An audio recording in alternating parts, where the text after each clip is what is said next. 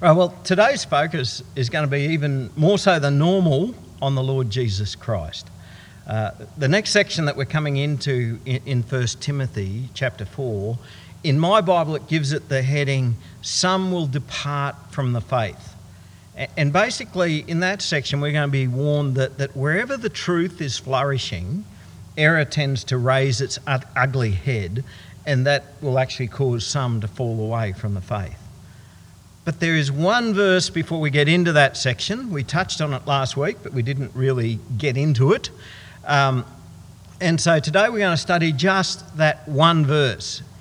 It's about the faith that we hold fast to, right? So if we're being warned not to fall away from the faith and to hold fast to the faith, this is what we hold fast to. And of course, how could it not be about the Lord Jesus Christ? And because today's reading is so long and drawn out, one whole verse, I might just read it myself. 1 Timothy chapter 3, verse 16. Great indeed, we confess, is the mystery of godliness. He was manifested in the flesh, vindicated by the Spirit, seen by angels, proclaimed among the nations, believed on in the world, taken up in glory. So there you have it, one verse. But for me today, the challenge is going to be knowing when to stop. But I'm pretty sure you'll all let me know when that time is. So when I was a student at Ag College, a whole bunch of us from my hometown of Goondiwindi, we all went to Ag College at the same time in that same year. So most of us, not all of us, but most of us had been in the same school. Some of us had been in the same church, and so we all knew each other pretty well, at least I thought I did. But one day I was talking with another lad there who was in my dorm. He was over the years, he'd been a pretty good mate of mine. He'd lived not next door, there was one farm between us, so we sort of ride the motorbikes through old mate's property to get to visit the other one quite a fair bit. But we'd grown up in the same church, the same youth group, we'd been in the same class at school, we'd gone to the same youth camps, so we knew each other pretty well. Anyway, we're talking about God stuff, and my mate said to me on that day, yeah, I'm only a Christian because I was born in Australia and I was brought up as a Christian, and if I was born in the Middle East and my parents were Muslims, I'd probably be a Muslim, and if I was born in India, I'd probably be a Hindu. There's no big difference, it's just the way we're brought up. And that's the day that I was really taken aback by that. And that was the day that I realised I don't think my mate's a Christian. Christianity is not at all a different flavour of the same thing. And it's not at all the product of a nation's customs or culture. Being a Christian is about having an unshakable faith in the Lord Jesus Christ. It's having this unshakable faith in the one who is unique, because he's not just a man, and the one who is supreme and distinct among men. There is only one God. Jesus tells us that, and the only way to God is through the Lord Jesus. So great indeed, we confess, is the mystery of godliness. Right, so we've been talking a bit about godliness here. And godliness, the mystery of godliness is essentially following the Lord Jesus Christ.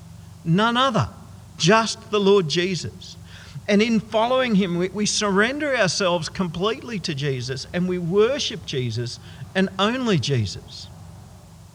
Now, in the scriptures, when it talks about the mystery, and it talks about the mystery several times. It might talk about the mystery of the gospel or the mystery of godliness. And we're not talking about mystery as in, I can't possibly understand this. It's more of an unveiling, right? So, you might go somewhere and there might be a mystery prize, right? So there's this mystery prize and nobody knows what it is. And then, ta-da, it gets unveiled. And you know what the mystery prize is. It's no longer something you don't know. It's been revealed. It's something which at one time, so the gospel is something at one time had mankind universally stumped. What is this thing called godliness? We don't know. but now it's been made known. It once was hidden, but now it's been revealed. Right? So ever since the creation of the world, and the same sort of thing that goes on today was happening. The quest for many has been a quest for godliness. Right? So some are searching for the meaning of life. And no, it's not 42 if you're a Hitchhiker's Guide to the Galaxy fan. Some are searching for the meaning in life. Some are on a quest for spiritual enlightenment. Some are looking for meaning beyond themselves and search deeper into the spiritual realm. Some turn to drugs and hallucinogens to try and connect themselves to something that they don't know. Some dabble in the spirit world, looking for knowledge or power that from where they don't know, but of course we know it comes from demons. Some like to taste various world religions, hoping that they're going to find something that satisfies them. Many like to make up their own religion smoothie. So they take the bits that they like from all the world religions, blend them all up together and add a few of their own hopes and dreams, and voila, that's what they like to think that godliness is. In our culture, I think it's probably most common where people would say, I believe there's something out there. I believe in something, but I don't know what. You know what? We don't have to go down any of those roads. All of those roads, you'll just end up, it's a bit like the roads at the moment. You know, if you don't know where all the roads are open, all the creeks and rivers are coming up, and you might head down the road and you get nearly home. This happened to poor old Andrew and Ellen the other day. They got, about 30 k's from home after coming all the way from the Gold Coast, and they just closed the road at the Moonee River on the Gundawindi road there. And they rang me, how can we get back? Well, I think you're going to have to go back to Bungunya, across to Westmar, across to Meandara, to Surat, to St George. 30 or 40 k's from home. And I go hundreds of kilometres to get there. But that's the way some people are with religion. And looking for godliness, they head off down all of these paths and they get themselves down the track, and then they realise that they're wrong. And we don't have to do that, because the mystery of godliness has been revealed completely and fully in the Lord Jesus Christ. We don't have to go down any of the roads. The mystery of godliness is revealed in Jesus Christ. Great indeed, we confess, is the mystery of godliness. He was manifested in the flesh. He. Great is the mystery of godliness. He. This should be a bit of a clue. What is this? This is pointing us to who is He? Jesus Christ, of course. He was manifested in the flesh, vindicated by the Spirit, seen by the angels, proclaimed among the nations, believed on in the world, taken up in glory. This is our Lord. This is the one we worship. He was manifested in the flesh. How can one know God? How could we mere mortals ever hope to know and to be known by the God who has infinite power, the one who created the heavens and the earth, the one who created the whole universe? How could we ever get to know Him? I'll tell you what, many false religions appeal to the arrogance of man. And their teaching essentially is that through certain disciplines and through certain practices that you can get more spiritual and therefore you can come to know God. Right? So it's telling me that I can achieve a higher state. I can get a higher state and a higher state until I'm with God. Or some religions, you can keep achieving higher states until you are God. Basically, they're about us bringing ourselves up to God. Let me let you in on a little secret. That's a whole load of codswallop. You can't do it. No one can. There is nothing that a man or a woman can do to bring themselves up to God. Nor is there anything that man can do to bring God down to us. The mystery of godliness is God humbled himself and he took on flesh. Our perfect Creator God became a skin bag of meat and bones and bowels. When Jesus was born, we call this the incarnation. God became man. And he didn't only choose to be born and in the most humble of circumstances, he chose also to be executed as the most despised of criminals. But how do we know that this man, Jesus, is God? How do we know that he was something special and he wasn't just another baby who grew up to be a man?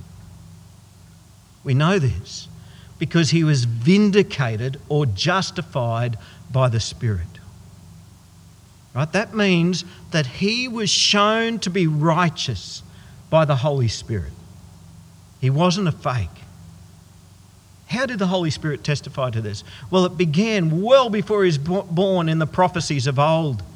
He was called Emmanuel, which means God with us. We're told that he would be the righteous one.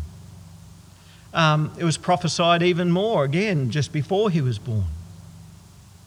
And then when he was born, the angels proclaimed, "He is Christ the Lord." Then when Jesus was baptized, the Spirit of God descended upon him like a dove and landed on him. And a voice from heaven said, "This is my beloved Son, with whom I'm well pleased." At the Mount of Transfiguration, it happened again. Jesus was there with a few of his disciples, and all of a sudden he just became bright white, and a big bright cloud overshadowed them. And a voice from the cloud said, "This is my beloved Son, with whom I'm well pleased. Listen to him."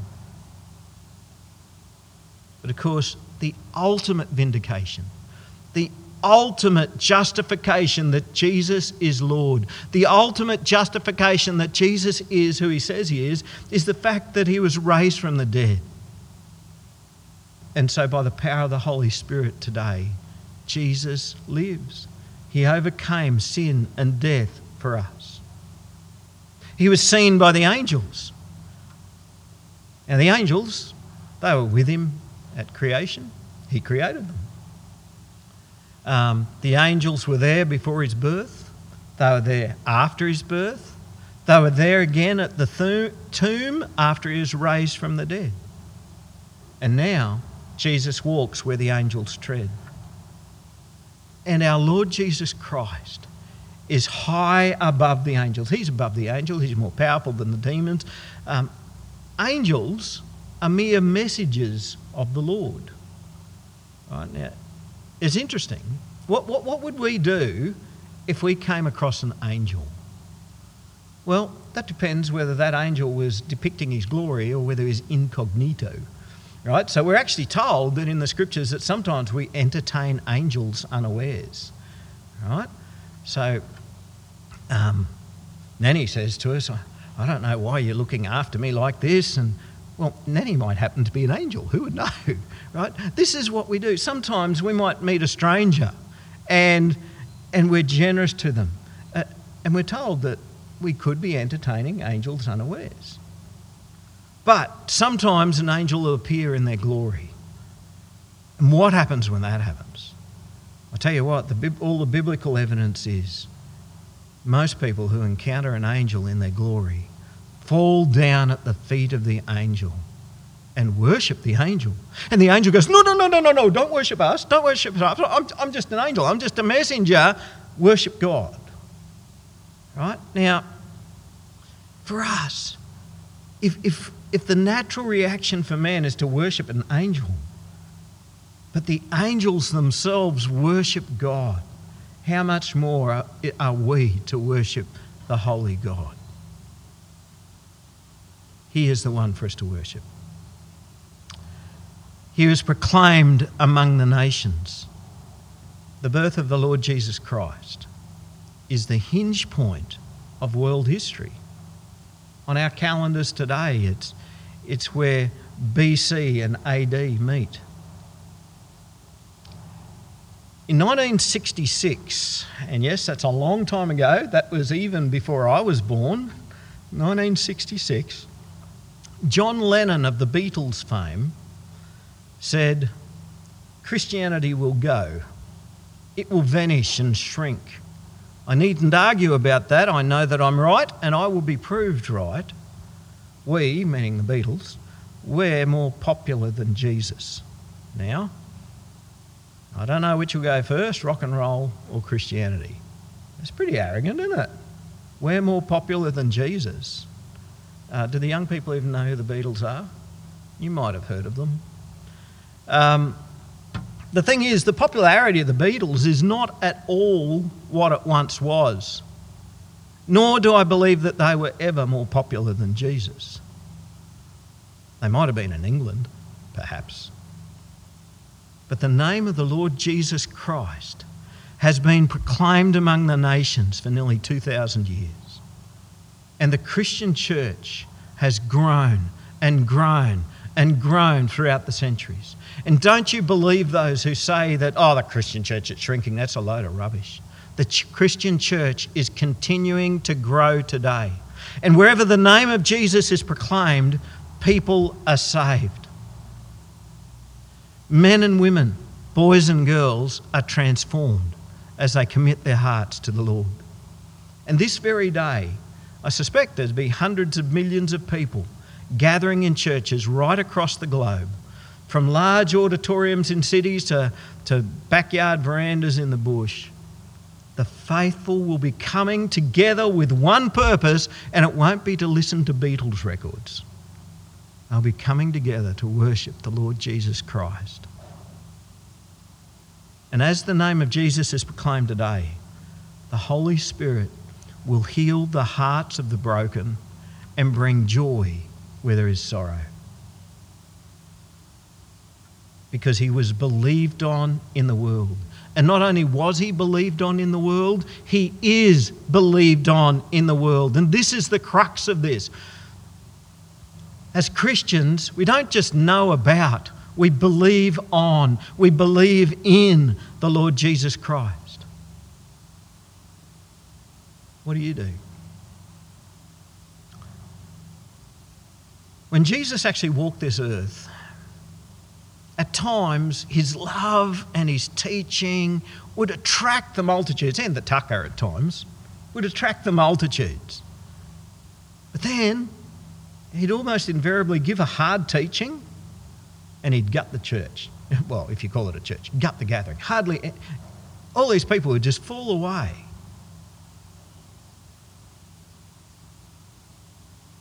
When Jesus was nailed to the cross, he was deserted by all but a few women. But when he rose from the dead, he appeared to his disciples behind those locked doors. And can you imagine their astonishment? Can you imagine the joy when Jesus goes, "Guess who?" It'd be like terrified. But they believed. They saw him and they believed. Poor old Thomas. Poor old Thomas. Why did he have to be the one that missed out? Hey? Forever he would be continued to be known as the doubting Thomas. You know what? If I was the one that missed out, you'd probably be reading about the doubting Michael. Poor Thomas. He wasn't there the first time that Jesus appeared, and he said, unless I get to see it, unless I actually get to stick my fingers in his wounds and put my hand in his side, I'm not going to believe it. But then 8 days later, Jesus turned up again. And this time Jesus said to Thomas, "Here I am. Stick your finger here. See my hands. Put your hand in my side. Do not disbelieve, but believe." And Thomas believed all right. My Lord and my God. Jesus said to him, "You've believed because you've seen me? Blessed are those who have not seen and yet believed." Is there anyone here today who has not seen Jesus but believes in him? Stick your hand up if that's you. Cool. Blessed. Blessed are those who have not seen Jesus but believe in him. Do we believe? Do we believe that Jesus lives? See, this is what he's getting down to when we're talking about believes on him. We believe that Jesus lives. Now, some people will tell us that, only an idiot or an imbecile will believe that sort of stuff. I tell you what, history has a very different story. Some of the brightest minds and some of the most influential figures of history believe in the resurrection of the Lord Jesus. And don't just believe that it happened, they believe on Jesus. And they have staked their lives on him. Everything they have is for him. And he was taken up in glory. The Son ascended to the Father. Now, some of us, we might go, oh, that's a bit sad. If only Jesus could be with us now. Exactly. That's the whole point. That is precisely the reason that Jesus ascended to be with the Father. Because if Jesus was still physically on this earth, I wouldn't get a chance to be with him. I wouldn't get a chance to sit at his feet. You know why? Because somebody more godly would be hogging him. Probably one of you lot. Hogs. Hogging Jesus because you're more godly. Right? If Jesus was still physically here, how could we ever get a chance to have our turn with him? And so Jesus ascended to the Father so that he could send to us his Holy Spirit to not just be around us and not just be near us, but to be in us, to live in us and to change us and transform us. In Colossians chapter 1, which we studied not too long ago, tells us that Paul tells us that this is the mystery that was revealed, right? There's another mystery, isn't it? Christ in you, the hope of glory. Christ is in us. He is as close as God can be. How do you explain that to someone? I can probably explain it to you because you've experienced it. And once you've experienced the work of the Holy Spirit in your life, it serves to strengthen our belief. The more and more you live with Jesus and the more that he lives in your heart, the more it strengthens your belief. But how do I explain that to somebody who doesn't believe? That the presence of the Holy Spirit we have is because Christ was taken up in glory. We probably can't. But now today, we await his return. The Lord will return to judge the living and the dead. And until that day, we continue to confess Christ. Great indeed, we confess, is the mystery of godliness. He was manifested in the flesh. He was vindicated by the Spirit. He was seen by the angels. He is proclaimed among the nations. He is believed on in the world and taken up in glory. This is the mystery of godliness. As we live for Jesus, as we proclaim Jesus, as we await Jesus, this is how we express godliness in our lives. This is what we stand firm in. Let's pray. Lord Jesus Christ, we praise you for your holy name. You are King. You are Lord. You are supreme. There is no other. God the Father, God the Son, God the Holy Spirit, yet one God. The God who revealed himself in our Lord Jesus Christ. The God who now lives in us by his Holy Spirit. We praise you that you have made yourself known. You are Lord. Amen.